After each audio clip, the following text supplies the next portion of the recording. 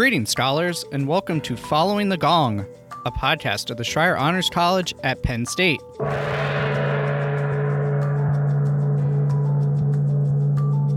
Following the Gong takes you inside conversations with our scholar alumni to hear their stories so you can gain career and life advice and expand your professional network. You can hear the true breadth of how scholar alumni have gone on to shape the world after they rang the gong and graduated with honors, and learn from their experiences so you can use their insights in your own journey. This show is proudly sponsored by the Scholar Alumni Society, a constituent group of the Penn State Alumni Association. I'm your host, Sean Goheen, class of 2011 and college staff member. If this is your first time joining us, welcome. If you're a regular listener, welcome back.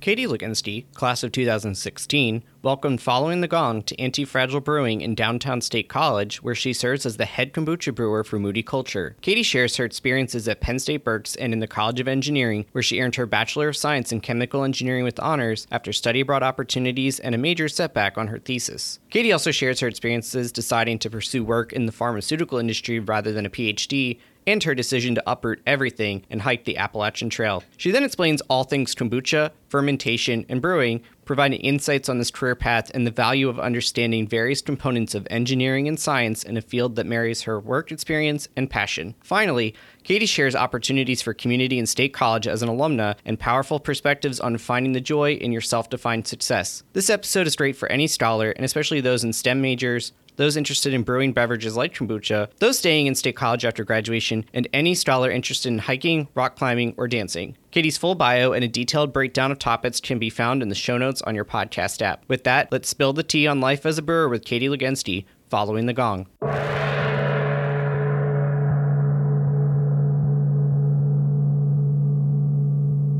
Joining me here today on Following the Gong is head kombucha brewer for Moody Culture at Anti-Fragile Brewing, Katie Legenski. And we're actually recording here live at Anti-Fragile Brewing. If you were to stand on the front patio of Atherton Hall and you threw a rock over the student bookstore, it would land at the front door, right where we're sitting. Katie, looking forward to chatting here today on our first Roadshow episode. Cool. Yeah, happy to be here. Well, thanks for the hospitality here. We're recording on a cool fall day, and I'm enjoying some nice mulled cider, so thank you for that. Yeah. I will say, as you're listening, there's probably going to be some background noises because we are recording live on site, so my apologies in advance. Now, Katie, I usually start by asking, how did you first come to Penn State? But I think an important contextual question to set up our whole conversation today around brewing is, what exactly is kombucha? Oh, great question. Kombucha is a fermented tea beverage. It's fermented with a symbiotic consortium of bacteria and yeast, and usually comes out pretty heavy in lactic and acetic acid, so it's a tart beverage, nice tea flavor. Here we add fruit and herbs to the final product, and it's lightly fizzy. Tasty, got probiotics. If you like sour drinks, it's probably for you. Awesome. Well, now that's going to help set up some of our framework for the day, or if you were tuning in and just were curious on what that is, wanted to get that up front. So now, Katie, how did you end up at Penn State back in the day? Yeah, so I actually started at Penn State Berks in 2012, and I started there because it was about 10 minutes from my house. I knew I wanted to study engineering, and you could do your first couple semesters at Berks for engineering, and my sister went here too, so... Absolutely, and obviously, I think there's a strong Penn State Berks flavor that is a little bit of my bias coming through in this podcast over past episodes. So, but it's a great campus to start at. So I will definitely echo that. I actually had classes with your sister, so. And I'm guessing that maybe her involvement might have had something to do with your pursuing being a Schreyer Scholar as well? Yeah, absolutely. Yeah, so my older sister was active in the Schreyer Honors College as well, and she studied abroad through the Honors College, and that was definitely something that drew me to joining, was having that opportunity to study abroad, and I loved it, so it was a great choice. Absolutely. So you start at Berks, but then you come to University Park, and it's a whole different experience. So how did you adjust and kind of get plugged in and situated up here? Yeah, it was honestly pretty tricky. The culture is super different on the Commonwealth campuses. Having bigger class sizes was pretty daunting, not having personal relationships with all of my teachers as a matter of course was pretty scary. Making friends here was also pretty hard, especially for the students that were starting here. Like, they already had their friends, they didn't need new ones. So I actually found myself being friends with a lot of other students from Commonwealth campuses. So some the better friends that I ended up having were from Penn State Hazleton. Still talk to them. We meet up once a year. But yeah, had to be intentional about finding community once I came up here. Definitely getting used to the bigger class sizes. Yeah, I think I took Calc 3 in a class of maybe 7 or 8 students. And then coming here, even in chemical engineering, classes were like the smallest ones, maybe 50 people. So it was different, and adjusting definitely reflected in my grades a bit. But once I adjusted, I think that I did end up liking being here because there are a lot of resources and clubs, etc. Awesome. So, you talked about, there's that bit of a dip when you come up here. How did you handle that? A lot of Shire scholars aim for perfectionism, but we have the 3.4 GPA requirement for a reason, so that, when things happen or you experiment, you can rebound if you have an off semester. So how did you handle that? Definitely starting to do homework with other students was a big motivator for me, just to, first of all, get the homework done, but also being able to discuss answers. A lot of engineering problems aren't like simple to solve, so having someone just to discuss what formulas to use or how to go about problem solving was really helpful for me. So I ended up living in the student lounge in Fenske, may it rest in peace, the old chemical engineering building. The basement of Fenske was a fallout shelter because they did bomb testing back in the Cold War era. And that's where they put the student lounge after we didn't really need that capacity anymore. So lived in that student lounge to get my homework done with some other students who were also struggling, I guess. Definitely smarter than me. They helped me a lot. Well, and that's what's great. You can find the community in the honors college, in your major, in clubs. And, you've talked about engineering. What exactly drew you to not just engineering, but specifically chemical engineering? I didn't know what I wanted to do. And chemical engineering has been dubbed the liberal arts of engineering. There's a lot of different things you can do with it. You can go the petrochemical route if you want to do petroleum engineering. You can also do the straight chemical synthesis route. I chose the more biological engineering route and focused on biomolecular engineering because I thought that was really interesting. But I didn't know that when I first started, but chemical engineering had all of these options available, so I wanted to explore them. Yeah.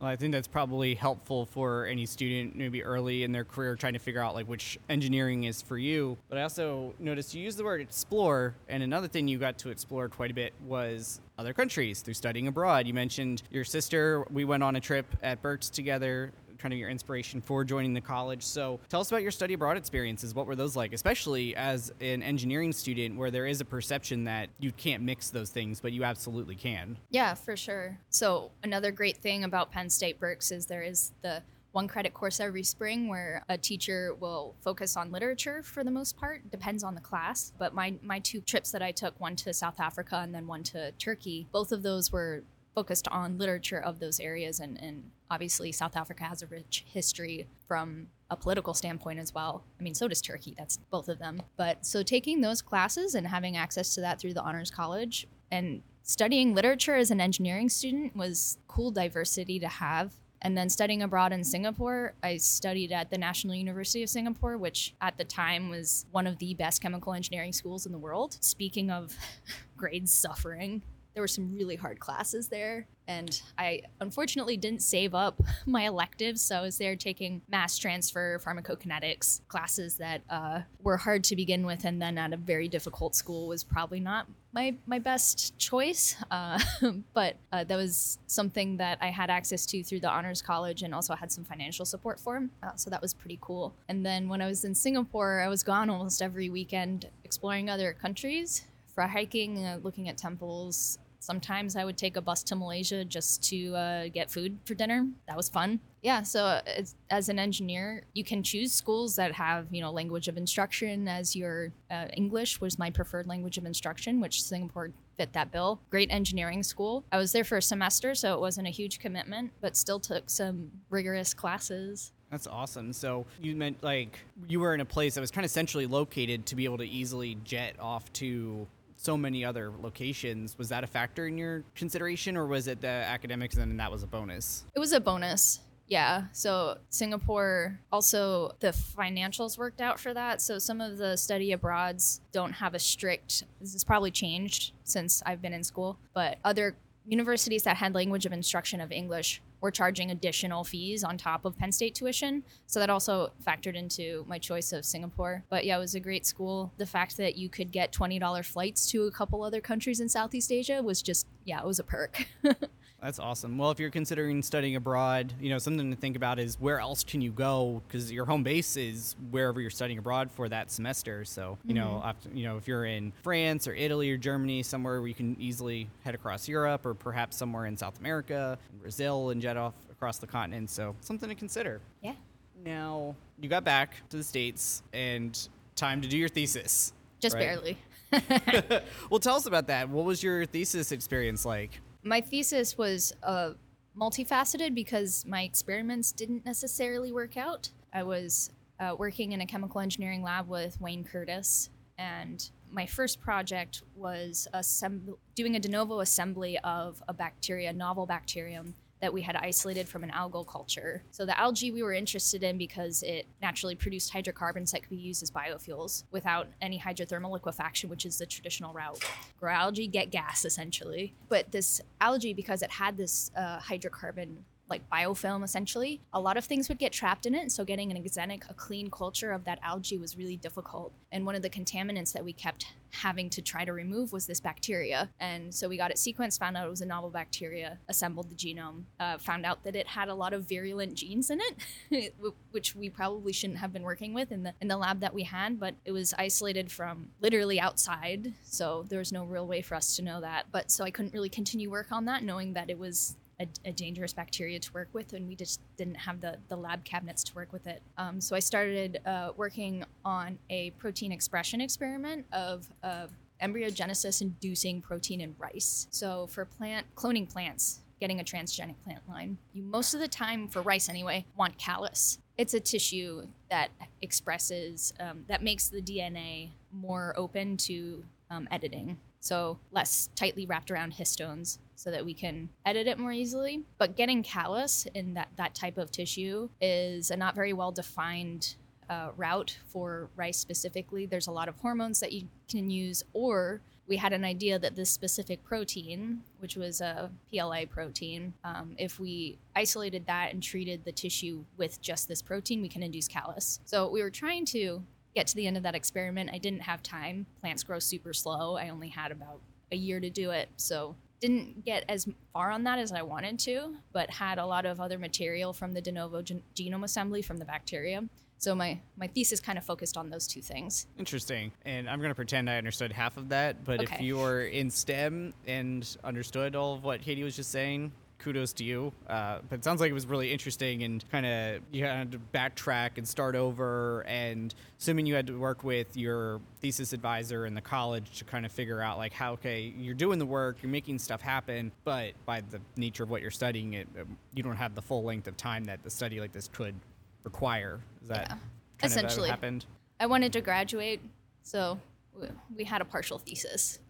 Yeah. Well, I'm glad that we were able to work with you to recognize the work and effort that you did put in. So any thought to ever finishing that off? I definitely have better tools now after working in the biotech industry for 5 years. I have better tools now to answer that question than I did as a mere babe in college. I don't know if I would go back and work on the same project again. Something that when I started working in industry, I found out what I was struggling with for close to a year trying to clone something. I could have just ordered it online for $300. I just didn't even know that resource existed. And just talking to people who are experts in the field, sometimes you get these epiphanies being like, oh, I could have just done this. So in the end, maybe it would be an easy experiment to do. But do I want to go back to school? No, I think I'm good. So, you're here at Anti-Fragile, right? Is there anything from your thesis experience that you, jumping ahead a little bit, use in the brewing process, or any of those skills that you developed in the lab Sure. that you use here? Absolutely. So brewing is microbiology. So yeah, having a strong background or a good idea of microbes and their different requirements, absolutely. It's super applicable here, especially with kombucha as a mixed fermentation. So beer is an exenic culture. Most of the time, depends on the beer. But you want your beer to pretty much be fermented by a single yeast strain. And kombucha has, it's a wild fermentation. It's environmental microbes that like to grow at a certain pH with tea as its nutritional requirements and white sugar, but they all have different temperatures that they prefer, different oxygen requirements, different CO2 evolution, and having an idea of at least the breadth of different microbes. Like I often think about my Micro 201 class that I took. That's like the only textbook I kept from school was this Brock microbiology. It's like it's a Bible of all these beautiful pictures of different microbes and like the phylogenetics and how they're all related. So yeah, for sure. Brewing is microbiology. Well, we're going to dive a little bit more into the brewing in a couple minutes, but you did mention that you worked in industry first, in biotech and kind of some pharma space. So how did you approach those internships and finding those opportunities to get your foot in the door in undergrad and then ultimately, finding that first full-time role outside of college once you graduated?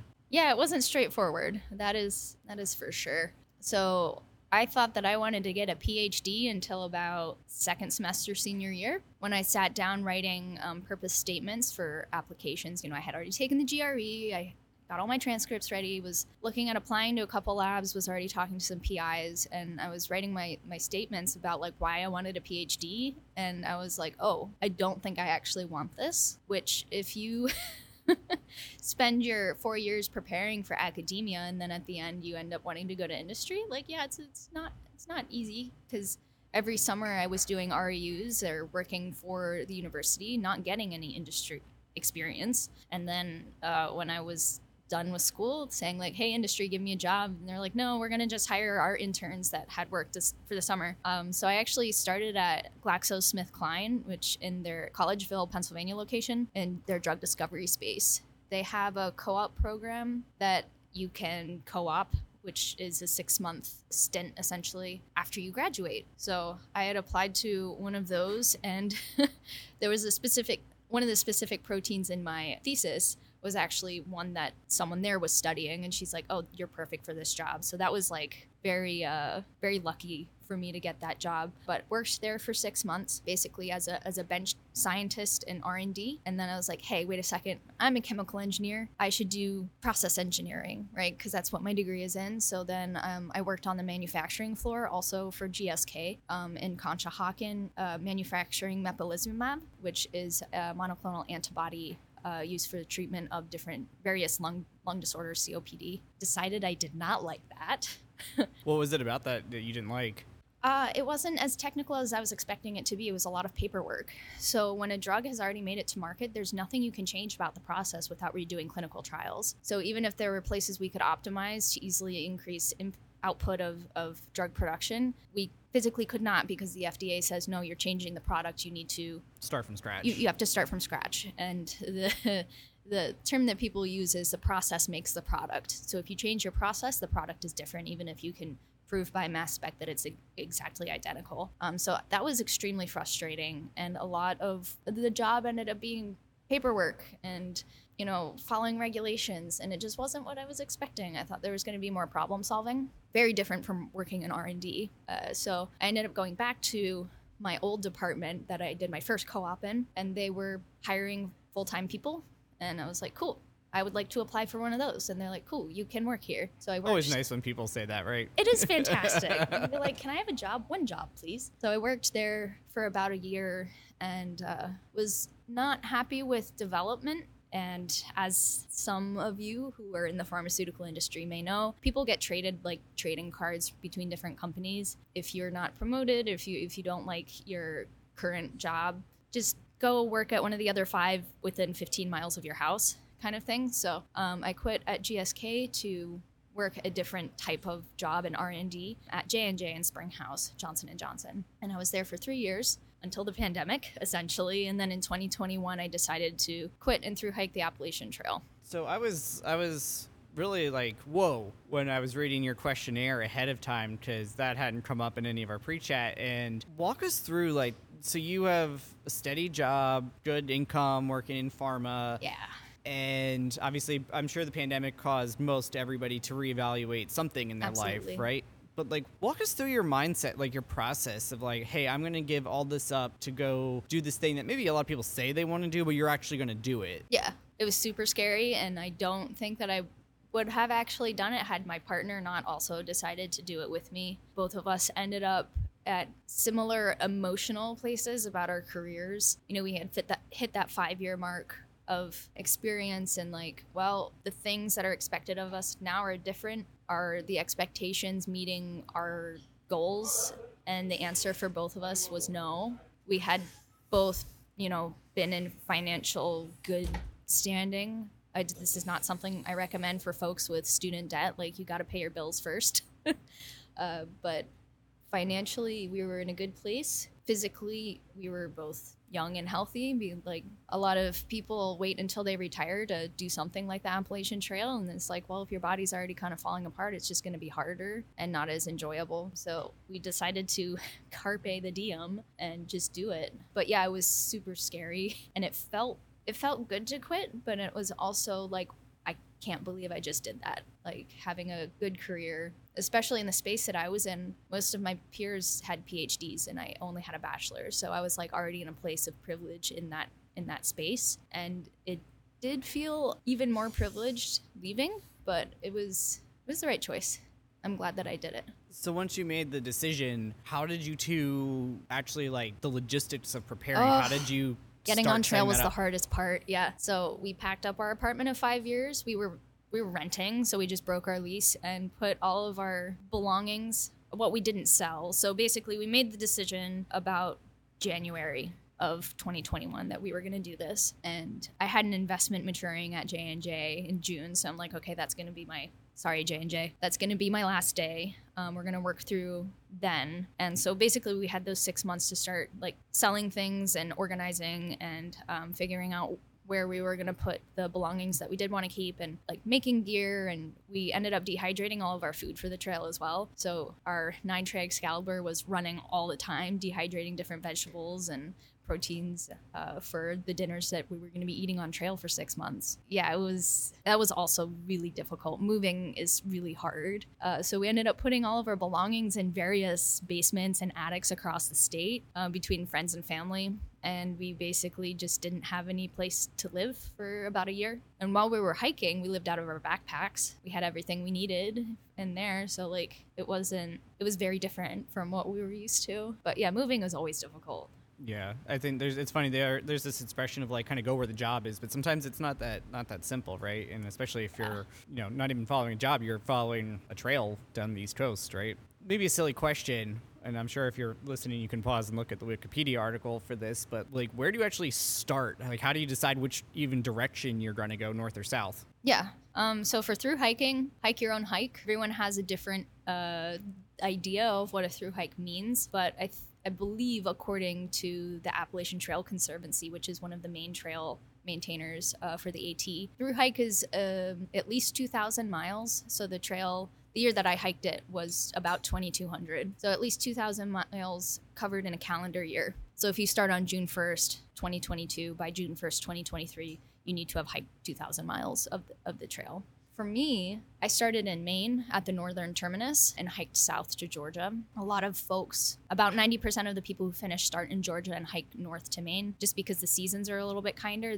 The window to hike the trail is a little bit longer if you go that direction, but we were constrained by time, so we started southbound. A lot of folks start in Virginia at the emotional midpoint of the trail, Harper's Ferry, and hike either north or south, and then flip back to hike to Harper's Ferry, and then hike the other half of the trail from there. That still counts as a through hike according to the ATC, but some people feel that it needs to be a continuous footpath, so it depends on the person that you ask. So how long did it actually take you to get from the northernmost point did you get to the southern terminus? Yeah, it took us 5.5 months. And because we started so late in the season, my partner ended up hurting his foot. He had not broken it, but there was some sort of tendonitis issue that we ended up starting a month later than we anticipated. So we ended up finishing December 18th in Georgia. We were like, let's try not to miss Christmas if we can help it. So the last couple weeks we were averaging like 25-mile days, just push to get through. But yeah, 5.5 months I believe is close to average. I think 150 days is the average for people who finish, but of people who start through hikes, I think it's only 20-25% actually finish. So Katie, I bet we could probably have done an entire podcast episode about your trip, 5.5 months on the trail, and all the interesting characters and cool places and weird things that you probably saw or experienced. But is there just one cool, interesting, weird anecdote that you want to share to give a flavor of what it might be if somebody, if a student's a hiker or a mountain climber, that sort of thing, they're outdoorsy and they want to look at doing this in the future? What's just to give a flavor of what they could expect? I guess I'll just point out my favorite part. But the best part about through hiking is definitely the intensity of community that you end up finding. Anyone else who is as crazy as you to be doing the same thing, as soon as you meet them and you realize that they are as crazy as you, you're like instantly friends for life, like your family. And because we were hiking in an off season in the less common direction, we only ran into maybe 15 people doing the same thing as us. And do I still talk to them like regularly? Yes, even though I finished the trail like 2 years ago. I'm actually visiting one for his birthday in November. In a couple weeks, I'm gonna go see him for his birthday. Yeah, it's like I've not experienced that type of intense community in any other context. And that's like what I miss most about trail. And am I going to through hike another trail at some point? Absolutely, because I want that pack. Like, it's fantastic. Not the answer I would have expected, but that is a really cool answer nonetheless. So, you meet all these cool people, you build this community along the way, but we want to get home by Christmas, and you achieve that. So you get through Christmas. How did you two start figuring out, like, what's next? Oh. You had sold off a lot of stuff. You've got things in storage units and basements and attics, like you said. How did you start getting back to some semblance of what most of us would call a normal life? Yeah, first of all, the post-trail depression is real. It was rough. Okay, talk about that. Yeah. What does that mean? I mean, like, you lose your community, essentially, when you finish. And one of the simple things about hiking the trail that I didn't realize was, like, amazing until I got off was you know what you're doing every day. You don't have to decide. And that was something that I suffered from the most was decision fatigue. Like, what am I going to do every day? Because, like, you hike 25 miles. That's your entire day. Like, you wake up, you eat. First, you have to eat thousands of calories every day if you're just going to continue surviving. And you hike, and then you eat, and you go to sleep. And, like, that was really simple. And coming off trail, be like, well, what should I be doing? And deciding, like, what do I want to do? Like, it's tiring. Yeah, fatiguing. When I was on trail, I was thinking about what I wanted to do next because you have a lot of time to think. And something that I put on my bucket list was working at a brewery. It's something that I've wanted to do for a long time and was like, well, I had a job before, so I couldn't really work too. But I was like, hey, I don't have a job now. I might go back to pharma, but like I have some time to work a couple years at a brewery. That would be cool. So when we got off trail, we ended up doing a road trip. So we lived out of my Prius for a couple months, put 8,000 miles on her going out to California and then back up to Maine and just around the country seeing folks. And then we signed a lease here in State College last summer. And just to pay some bills, I started working on campus in a lab, but it wasn't really what I wanted to do. And then I judged a competition in February of this year with Paolo, the head brewer here. And he was saying that he needed some help, that he's a little overworked, a little overstressed. And I was like, hey, this is perfect. So I messaged him after the competition and he's like, oh yeah, come on down. He's like, can you start Monday? I was like, perfect. Glad we can finally do this. So I left my job on campus to work here. And it's fantastic. I love it. It's great.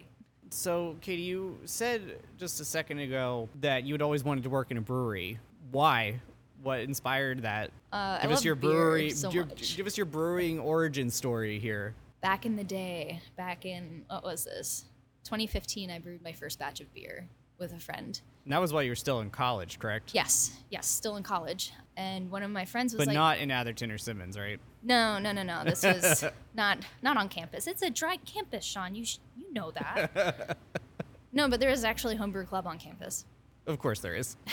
How can there not be? With the food sciences and everything like that, of course there is. But no, I brewed my first batch of beer with a friend who was just kind of like incidentally asking me like, hey, I'm doing this. Do you want to come over and brew some beer with me? And I was like, sure. And we did it. And I was like, this is actually kind of cool. This is pretty pretty cool. And then started brewing myself a couple years later. Won home brewer of the year at my homebrew club. Very nice. Won a couple blue ribbons at some competitions. Did a couple pro-ams. Branched out into other fermentations. So I kept bees for 4 years. Had 100 pounds of honey harvested every summer. Well, I guess I'll start making mead, which is fermented honey. I mean, like, sure, why not? Honey wine sounds fantastic. Friends asked me to make wine for their wedding. I was like, okay, I guess I make wine now. And I also did the sourdough throughout the pandemic, because who didn't at that point? Lacto fermented hot sauces, sauerkraut, kimchi. I just really like fermenting things.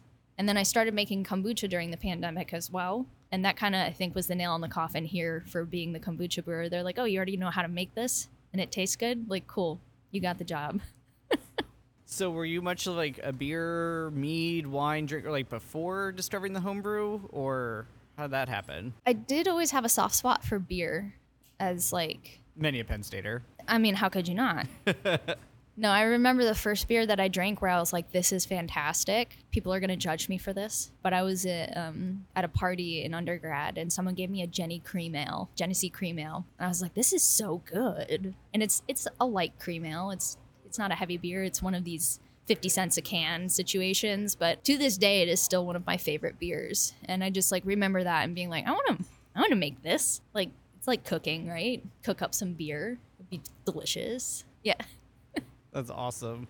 So you said that how you kind of got your role, not kind of, how you got your role here was that you connected at a competition that you were judging. So how did you go from, presumably, you said you won these blue ribbons, to being on the other side? Like, walk us through the amateur brewing scene. It's pretty crazy. Like, folks spend like a lot of time brewing. So I'm BJCP certified. So brewing... beer judging certification program certified. So this is an international program where there are different tiers of basically judges.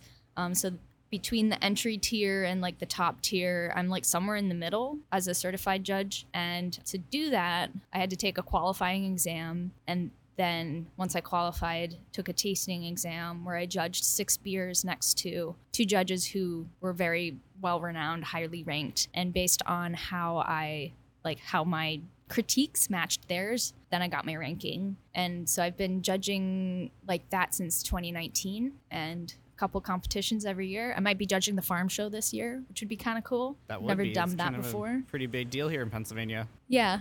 Have been judging for the breweries in Pennsylvania competitions this past year. Yeah, so people care what I think about their beer, I guess.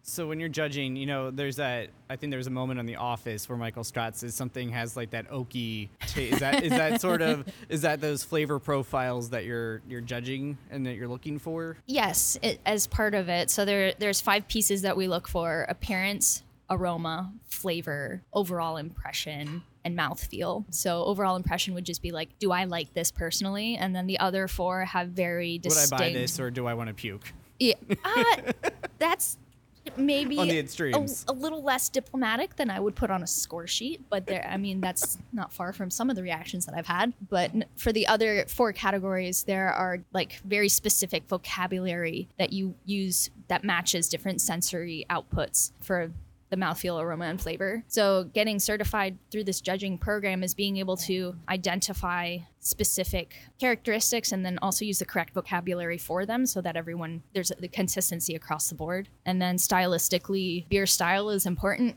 Is it an IPA or is it a New England IPA situation? So there's a 150-page style guideline that we also have to align to for that. That's intense. So how do you, as a judge, everybody has their favorites and maybe the kinds that they don't like.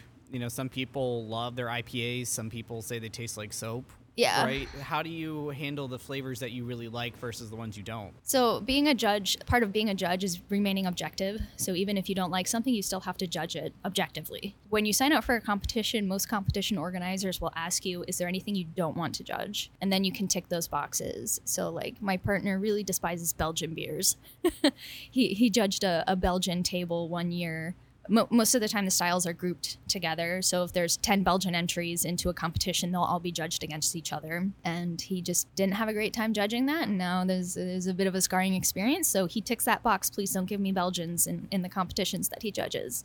So that's a possibility. But like for your tasting exam, if you get a style that you don't like, you still have to, rate it accurately if you're going to pass and get your certification. So back here at Anti-Fragile and Moody Culture, this is, I guess, kind of a simple question with a complex answer, but what are your responsibilities here as the lead brewer for the kombucha side of the brewery? Yeah, so that's a good question. I didn't know when I started, actually. I'm not sure that John and Paolo knew either. They're just like, yeah, go take care of the tea. So right now, my responsibilities are to brew the tea, ferment it out, flavor it, package it into cans and sixtels. Make sure that I'm trying different teas for new bases. Our base right now is currently black and green tea.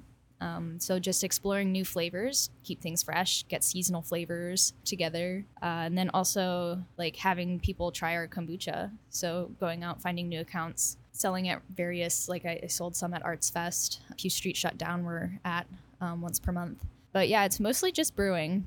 I don't take care of many business side things, thankfully, because it does not interest me. But yeah, if there's tea made in Anti-Fragile, it's because I made it. So I'm just trying to guess here, right, that you're not just using a run-of-the-mill teapot. You've got some industrial equipment to brew. Like, you're not just throwing a kettle on the stove for a cuppa. There's a lot more production and science pieces involved in this. Give us an overview of brewing a batch. The brewing process. So yes, it is basically glorified cuppa. I'm not gonna lie. I have a giant 45-gallon kettle that I just boil my water in, and then I transfer it into another very large kettle with tea bags big enough to probably fit volumetrically probably like 6-gallon milk jugs. I'll use that size tea bag. So you're putting like duffel bag sized tea bags in this kettle. Yeah, pretty much. Yeah, because I'm brewing 60 gallons of tea at once. Yeah, so I'll put a couple pounds of tea leaves in there. I just got a shipment of tea in. I had about 120 pounds of green tea come in, 140 pounds of black tea. So weighing those out, throwing them in there, letting them steep for a couple minutes, and then cooling it down enough to pitch the culture. Our proprietary Moody culture. So I just use starter tea. If you fermented kombucha at home, many people transfer their SCOBY over as well. I don't do that here because the SCOBY actually clogs up my fermenters. So I'll just inoculate my culture with tea without the SCOBY, and then set my temperature controller to cook at the right temperature, and then taste it about 2 weeks in. If I'm happy with the acidity, then I'll take my final vital statistics for pH and gravity to make sure that it's food safe, and throw in the flavors. I was going to ask, when does the flavoring, because I'm sitting here, if you walk into Anti-Fragile, if you come down here from Atherton or Simmons, or if you're in town, you're a campus student like Katie and I were at various points, you walk in, there's a fridge full of different colored cans, so there's we've lots got the of rainbow. flavors. You do, there's like a rainbow of flavors here. Like, how does that flavoring process work? Yeah, so it depends on the flavor. Some herbs will be hot steeped along with the tea, but I find that a lot of the fruit flavor is more prominent and fresher if it is cold steeped and not fermented along with the tea. It's just a more recognizable fruit flavor. I'll ferment the kombucha dry and then essentially back sweeten it with the fruit of choice in juice format. So the fruit is typically not fermented. The herbs sometimes are, but I prefer them not to be. So, you had this great run of flavors. And when we talked before, some of the flavors you inherited when you came in, Moody Culture's been around for a few years, but then you've introduced quite a few new flavors to the lineup. Yeah. It's one thing to say, okay, we're going to run this flavor today and brew a whole batch of the raspberry lemon or the ginger, what was it, ginger? Blueberry ginger. Blueberry ginger one, and that's today's goal, right? But when you're developing a new one, how do you do that experiment process? So it definitely depends on the experiment, how risky it is. So if I think it's a pretty low risk, I'll just do an entire batch. If I'm not entirely sure how something's going to taste once it's fermented, because it's pretty strong, like the kombucha fermentation flavor is pretty strong, I'll do a small like quart-sized mason jar and taste that, and if I'm happy with it, then I'll scale up to my 31-gallon barrel. For flavoring with new different types of fruit, I'll weigh out a sample of tea and then weigh out a sample of the fruit, or steep the herb and figure out like how much I want to add on a small scale. Do small scale tastings. Anyone who's been in the bar with me at the time that I'm doing it, I'll usually ask their opinion too. Say like, which one do you like better? Do you think it's too sweet? Do you think that it could be like a stronger flavor? And then I'll go ahead and flavor the rest of the barrel like that. So usually small scale, like literally on a scale, so that I can calculate how much, like what ratio to add to the rest of the barrel. And then like, how do you decide when you're happy with it and like you're ready to put your either literal or proverbial stamp of approval on it? So it'll condition for about a week or two to carbonate, and then I'll be tasting it the entire time it's conditioning. Also still asking other people's opinions if I'm not sure about it myself. And then when it's ready, it goes into 5-gallon kegs, or it goes into 12-ounce cans to get shipped off to folks. Awesome. Now, you've mentioned acquiring tea. A lot of these have herbs, spices, fruit infused flavors. So how do you actually go about like sourcing your ingredients? Because if you look at the side of the can, it's basically a couple of ingredients, but like they're obviously all very important and all agricultural products. So how, besides the cans and the kegs to put them in, inevitably, walk us through your supply chain process, if you will. Yeah. So I actually inherited most of it. John had already figured out. John's the owner. John is the owner, yes, and the founder of Moody Culture. He had already done all of that work for me when I got here for the most part. For sourcing new ingredients, many times folks will give you a sample knowing that you're a commercial setup. So my tea supplier, I'll say, hey, I'd like to try these new flavors of tea. Can you send me a couple ounces? And they will. And then I'll, steep a cup of tea for myself to drink and then kind of decide whether or not that's a flavor profile I want to pursue. Same with fruit suppliers. We'll get samples from them and I'll decide whether or not I like the way it tastes with the kombucha, and if I like it, then I'll order a full batch. But yeah, most places are pretty chill about like sending you a sample if you say that you're a professional, because then they know that you'll be buying a lot from them if you like it. Makes sense from the business side. Now, you said you don't like too much of the business side of things, but obviously you're brewing this stuff and you want to get your beverage in the hands of either State College residents, Penn State students, tourists here for Arts Fest, football games, or the trail of breweries that you're on. How do you put out to the world like, hey, we've got this new flavor, come try it? So mostly on Instagram. I'm not even in charge of that.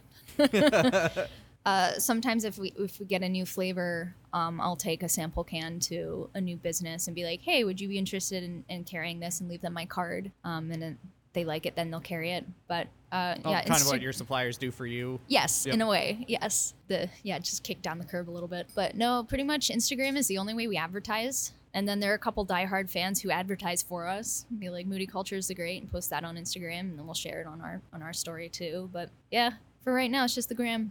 So one other avenue, though, I stumbled upon a press release about the hard kombucha that you developed here. Oh, yeah. So talk us through that, because kombucha, there's a little disclaimer on the can that says like there's trace amounts of alcohol, but it's not an alcoholic beverage, right? Correct. But you developed one in the spirit of, hard seltzers and this kind of wave of other alcoholic drinks that have developed over the past couple of years. You've essentially helped pioneer hard kombucha. So tell us about that. Yeah. So the hard kombucha is my baby for sure. It's something that John's been wanting to do for a couple years and has made a couple attempts before I started here. Definitely gave me a couple data points for what doesn't work, which was very helpful. And when I started here, I knew that it was going to be a difficult fermentation, just based on pH, the pH being very low. So it's a very acidic beverage to begin with. And yeast is particularly sensitive to acetic acid, which is vinegar, which is one of the main flavors in kombucha. So I had to be careful in which yeast strain I wanted to choose to do the alcoholic fermentation. So the way that the hard kombucha is made is the kombucha fermentation itself, rather than going to completion, I'll halt it partway through and then add additional fermentables and a single strain of yeast that I know is going to kick off alcohol, because the yeast in the regular kombucha culture is not bred for that. Kombucha will have about 0.5% ABV alcohol, which according to the Liquor Control Board is a non-alcoholic beverage. And I'll QC my non-alcoholic batches to confirm that before we put in cans. But to make a hard batch, you need to use a different yeast that has been bred for making alcohol. And the pH of the fermentation has to start out high enough that the yeast is not being subjected to too much acetic acid. So I'm still fine-tuning the fermentation. Everyone is coming out a little bit different. I think a little bit better each time as I'm taking iterations and what I think is going to improve the yeast health for the alcoholic fermentation. Also flavors.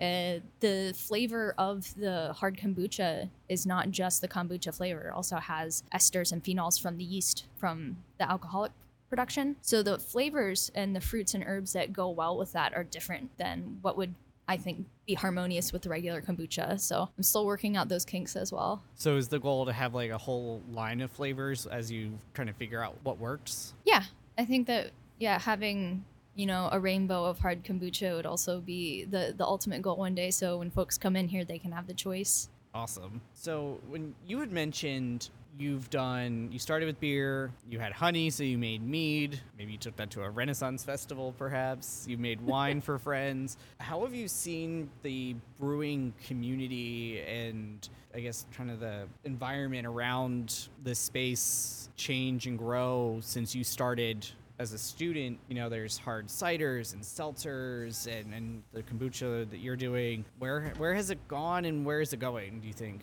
So many homebrewers can attest to this change in the community as well. When I first started brewing, it was because it was really hard to get craft beer. So if you wanted a craft style beer that wasn't a domestic or import can that you could find at like Wegmans or something, you had to make it yourself, or you had to travel and really bend over backwards to get your hands on a couple cans of something truly craft. That's not true anymore because there's so many microbreweries that like certain styles I just won't even brew at home anymore, like an IPA. Like, it's just not worth it. On an industrial scale, the technical production of an IPA is difficult, and on an industrial scale it's much easier to do than on the homebrew scale. So I just won't even touch that style at home because it's so readily available. Homebrewing for me, from my perspective and personally, has moved to a more historic renaissance of different styles. So instead of just being like, I want a craft IPA, it is now I want to brew a style of beer that I can't find anywhere because it's a niche style that maybe people have forgotten about, like a Kentucky Common or a Pivo Grudzinskaya, traditional beers that were made regionally in the United States or in Europe or Brazil or Australia that are basically coming to light, and they're like historical brews. And you can't necessarily find them commercially because there isn't a lot of demand for them, but just basically like reliving history through brewing is what it has become more for me. Very cool. Reminds me, there's I've seen YouTubers who do like historic recipes and things like pumpkin pie from George Washington's era, right? Yes. And stuff like that. Yes. So bringing back some of those old style, right? Maybe obviously you don't have the same yeast necessarily. It might be hard to track down, but something in the spirit of that, right? Yeah. Very cool. So if a student or a young alum or even just a seasoned alum was listening to this and they're like, I want to try this at home, because that's where all of you start essentially, right? Is kind of this home thing. How can they act? Like, what's the best way to like just go for it and try it? Probably starting with juice of some sort is your easiest shot. Like, make a wine essentially. Depending on when you release this might not be relevant anymore, but this time of year, it's super easy to get your hands on raw cider. Basically just let it ferment. There's natural yeasts in there and doesn't really need a whole lot of nutritional requirements. Making wine is a little bit more difficult because, like wine from grapes, because it's a higher alcohol fermentation. So I would probably shy away from that. Your easiest thing would probably just be finding a juice that you enjoy. Finding brewer's yeast is pretty easy. It's like $1 a packet at a lot of homebrew shops or even on Amazon. So your air trap could probably be a balloon or a loose cap. If I were to help someone get their feet on the ground for fermentation, I would probably say get a gallon of cider, loosen the cap, leave it on your counter for a couple weeks. It might be a little vinegary, but hey, you might find out you like that. Maybe a less traditional one is if you already do sourdough, like you're already fermenting. That's a fermentation. At the end of the summer, when you have too many peppers from your garden, like just throw some salt in there to 2 to 4% brine by weight and let those ferment. You're a brewer. Like there's so many ways to ferment. It's more like a personal thing too. Like what do you want to get out of it? Well, I'm guessing there's no shortage of resources that you can check out if any of that sounded appealing. So oh, for sure, just Google it. There will be a forum telling you exactly what to do. That is the beauty of fermentation. I had someone come in here a couple weeks ago and ask me like, what books do you recommend? And I'm like, I don't think that I could recommend any specific books, because most of my questions I type directly into Google, get a couple different answers, choose the one that I think are relevant to me, and just go ahead and try it. Like a lot of my knowledge is based on just doing it and seeing how it tastes at the end. Makes sense. So you chose to come back to State College, Katie, and obviously working in a brewery, not exactly a 9-to-5 job. You have more of a unique schedule, right? Because the breweries, currently the hours are like Wednesday, Thursday till through the weekend, right? Like the weekend here is different. They're definitely in flux too. How do you find time to get away from the brewery? What are you engaged with in State College? You know, if a student is thinking about staying here for grad school or they have a career opportunity here in Happy Valley, what is life like beyond being a student? The community in State College, I think, is enriched by the resources that the university supplies. So the community that I'm pretty heavily involved in is the social dance community, and quite a few of the clubs that I dance with are Penn State clubs. So they receive funding and resources from the university. So it's directly pumping blood into the community because of Penn State. Yeah, so I social dance a lot. What exactly does that mean? So social dancing, to me, means partner dancing in a way that isn't like a traditional ballroom dance where you have your same partner that you dance styles with. Social dancing is you dance with your friends, and you can get new partners, and might be someone you've never talked to before and you might never talk to again. But if they know how to dance the style of music that's on right now, you can dance with them and have a great connection that way. So last night I was at a salsa lesson and learned how to salsa dance with some other community members. Bachata is another favorite. East Coast swing, Lindy Hop, fusion dancing, blues dancing. There's a lot of different clubs here that I spend probably like half of my evenings dancing some sort of style of dance. And those obviously are all open to students too if folks want to try those out. Center Social Dance, the Penn State Swing Club, Penn State Social Dance are all clubs that I'm involved with. I'm also super into rock climbing as well. Shocker. I know, outdoor activity, what? So I've been out to Donation Rocks a couple times this fall in Huntington. There's a beautiful crag there that's been climbed by some of the greats. There's a route that I was climbing the last time I was there that was set by Royal Robbins himself. So there's been some big names who have climbed there, and it's perfect climbing season right now. And then obviously climbing at Climb Nittany or the IM building. Great way to meet folks to belay you outside. Yeah. What else do I do? Oh, I'm in the homebrew club here too. Yeah. Surprise. Yeah, big surprise there. Yeah, I'm vice president. We actually just had an Oktoberfest club competition where folks brewed with another person in the club, so it was a collaboration.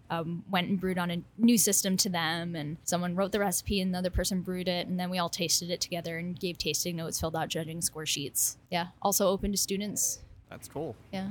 Very good stuff. So we're sitting here at Anti-Fragile. We're wrapping up our conversation. Katie, really appreciate the hospitality here. It's a really cool location. Do you have to be 21 to actually come check this out? No. There are some weekends that we are busy that we do only let folks over 21. But if you want to come in and drink kombucha, that's totally fine.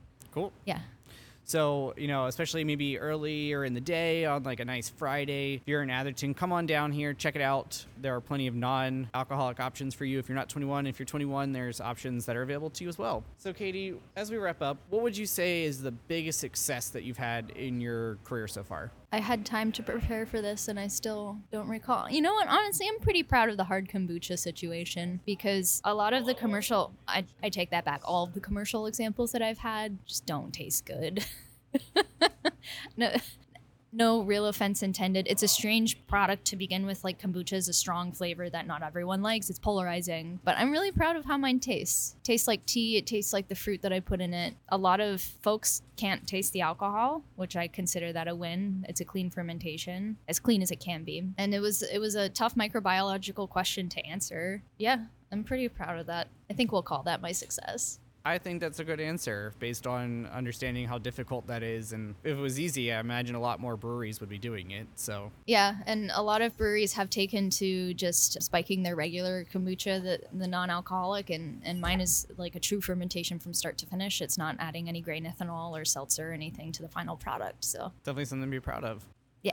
But on the flip side, what is a mistake or a transformational learning moment that you've had that you took something really important from it that's helpful for students to learn from that experience as well? It's hard to think in such like extremes, because like transformational and something that you would consider a mistake are like different things. Because like as far as transformational, I would definitely say it was the AT. Like that was the hardest thing I've ever done in my life, was finishing that trail in the middle of December when it was cold and I just wanted to go home and be warm and dry. Definitely like prioritizing, figuring out what was actually important to me. But I wasn't thinking of it like in terms of my career. I wouldn't consider the AT to be part of my career. I think stopping out is, and because that's a risk, right? Yeah. A lot of people are judgmental in that on resumes. Oh, absolutely. So yeah, that's like almost a screening criteria. And if someone finds that to be a red flag, that's their red flag. Yep. Yeah.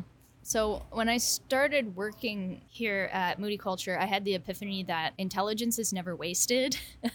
So the concept that there's societal pressure on people who get certain grades or have a certain IQ that they have to go on to get a PhD or they have to be a doctor to be successful. And that's like a lot of pressure on a person. And to think that because someone else expects you to do that, then you're wasting your life if you're not meeting that expectation. But if you have knowledge and intelligence and good work ethic to work hard, that's never wasted. I definitely think that my product is better because I have a strong microbiology background. And am I using that background to be a doctor and save lives? Like, no, I'm using it to brew tea and give people a nice little fizzy beverage for their afternoon snack, whatever. But like, I don't think that I'm less because that this career is less satisfying and fulfilling to me as a person because I'm not being more. Yeah, so having a base level of intelligence is useful in any aspect of life. Absolutely. And I'd say you're kind of like in the joy industry. Like you're providing some semblance of happiness in a world that can oftentimes take that away from people. Yeah, and also just like having a bar, like this is community. People come here when they're happy and want to share joy, or they come here when they need someone to talk to or a shoulder to cry on. And this gives us the framework for community is this bar, which I also really appreciate. Absolutely. And probably, hearing in the background of this, you can probably pick up that more and more people have come into the brewery room here as we've been recording and started out with nobody at the bar. And now there are several people there. So I think that speaks to your point, Katie. Something we haven't talked about, but is a big theme of this podcast, is the idea of mentorship. So how have mentors helped you along the way, and how do you try to pay it forward to others who are interested in the things that you have expertise in? When I was in school, I had participated in several like very structured mentorship programs where I had, basically a career buddy who was 15, 20 years more experienced than me. And I would talk to them about my career and like, what should I be taking in school and classes like that, kind of like an academic advisor and very like strict. And we're going to meet once a month for an hour. I didn't find that I gained that much out of those. The conversations that I end up valuing are ones that are unexpected, where I'll stay late after something and someone else will be here and we'll find a connection and I'll learn something from them. Like something definitely less structured has been more impactful for me. I've had folks reach out to me on social media, LinkedIn, to discuss with like their cousin or their younger sibling, something like that, to discuss career options, but then also like running into someone's younger sibling while just visiting them at their house and having an impactful discussion, like mentorship, just like on the fly. And like calling it mentorship is like a little stuffy as well. It's like we're just being people talking to each other and like sharing experiences and being vulnerable to each other so that we can eventually be better. So mentorship should happen every day, folks. That's a really good perspective on that, Katie. I like that. I think it's important too, being vulnerable. Nobody knows everything, right? Nope. So we're wrapping up our time. Are there any professors or colleagues or friends that you wanted to give a shout out to while you've got the mic? Oh, that's cruel, Sean. I don't know. I guess shout out to my partner, Eric, 'cause he's the best, and he's very supportive of my antics. And when I got a job here, he was like, wow, you're so cool. And I'm like, dude, thanks. Thank you for the support. So yeah, Eric, my boy. That's awesome. And I'll also give a shout out to, we referenced in the very beginning of our conversation, your sister Nicole, one of my classmates from way back in the day at Berks. So kind of your genesis for getting into the college too. So her shout out as well. I don't normally give shout outs for other people, but yeah, shout out to Nicole. So is there a final piece of advice that you would leave any student or alum listening? Absolutely. As you might be able to guess, my advice is to just do the thing that you're interested in. Obviously, if you have different, financial situation, pay your bills first, kids. But if there's a career that interests you, even if it makes a little less money than what you're doing now, just go for it. If you don't like it, you don't have to do it forever. You can do it for a couple months. And if someone says that's going to look bad on your resume, you know what? Not being satisfied with your career would also kind of stink. So if there's something that is interesting to you, I personally would, value someone who's willing to take that leap of faith, essentially, and have that gap in their resume for potentially finding a new passion in a career that they truly enjoy. So yeah, go for it is my advice. You do spend a significant amount of your waking adult life wherever you are earning your income. Yeah. So it's important to enjoy it. And enjoy the folks that you're working with, too. Absolutely. It's super important. You see them sometimes more than your own family. Yeah. So you got to like those people. Yeah, the work fam. So, Katie, if a staller wanted to connect with you and kind of pick your brain or even come try the products that you're creating, how can they do that? I'm most easily reached on Instagram. I'm sure Sean's going to post my Instagram handle, KitKat Legenski. I'm also on LinkedIn, less frequently than Instagram. But yeah, Instagram's the best way to reach me. If you want to come down, have a little tour and tasting of the brewery, happy to do that. Come down and try some tea. Excellent. And finally, speaking of flavors, we've talked a lot about flavoring tea and other alcoholic beverages throughout our conversation, but we're going to talk dairy products to wrap things up. Milk is the state drink of Pennsylvania. Do you say milkshake is? Milk is. Milk is. I thought you were going to say milkshake. Come on. Well, by proxy, right? Yes. Key ingredient. So we'll stretch that one. For sure. Perfect. So if you were a flavor of Berkey Creamery ice cream, which would you be? And most importantly, Katie, as a Stoller alumna, why would you be that flavor? The deepest question of the entire interview. I'm going to go with Peachy Paterno because it's just delicious. It's light and fruity. It's delicious, but also because it mixes really well with anything with chocolate in it, which Really? is something I wouldn't expect. I wouldn't have either. So the first time I had Peachy Paterno, I had a scoop of Peachy Paterno and I had a scoop of chocolate marshmallow swirl, I believe. It was just a fantastic combination. You don't expect it, like French fries and milkshake type of situation. You're like, this is just delicious. And I think I'd like to identify as a person who's good at mixing with unknown things and turning out really tasty. Maybe not tasty, but well. It is your day job, so yeah, we'll trust your opinion on this. Thank you, John. Awesome. Well, Katie Legenski, thank you so much for your time, your hospitality here at Anti-Fragile Brewing and Moody Culture Kombucha. We've had a great conversation about all things brewing, the Appalachian Trail, kind of finding your passions in life and really pursuing those. I appreciate your time, and thank you so much. Yeah, thank you.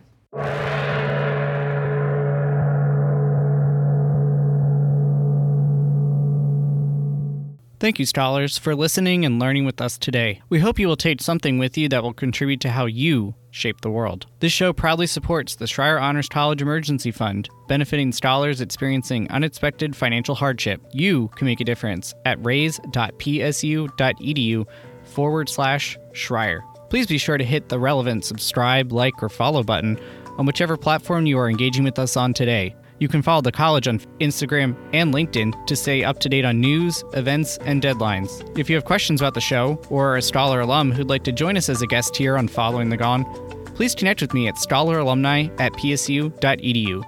Until next time, please stay well, and we are...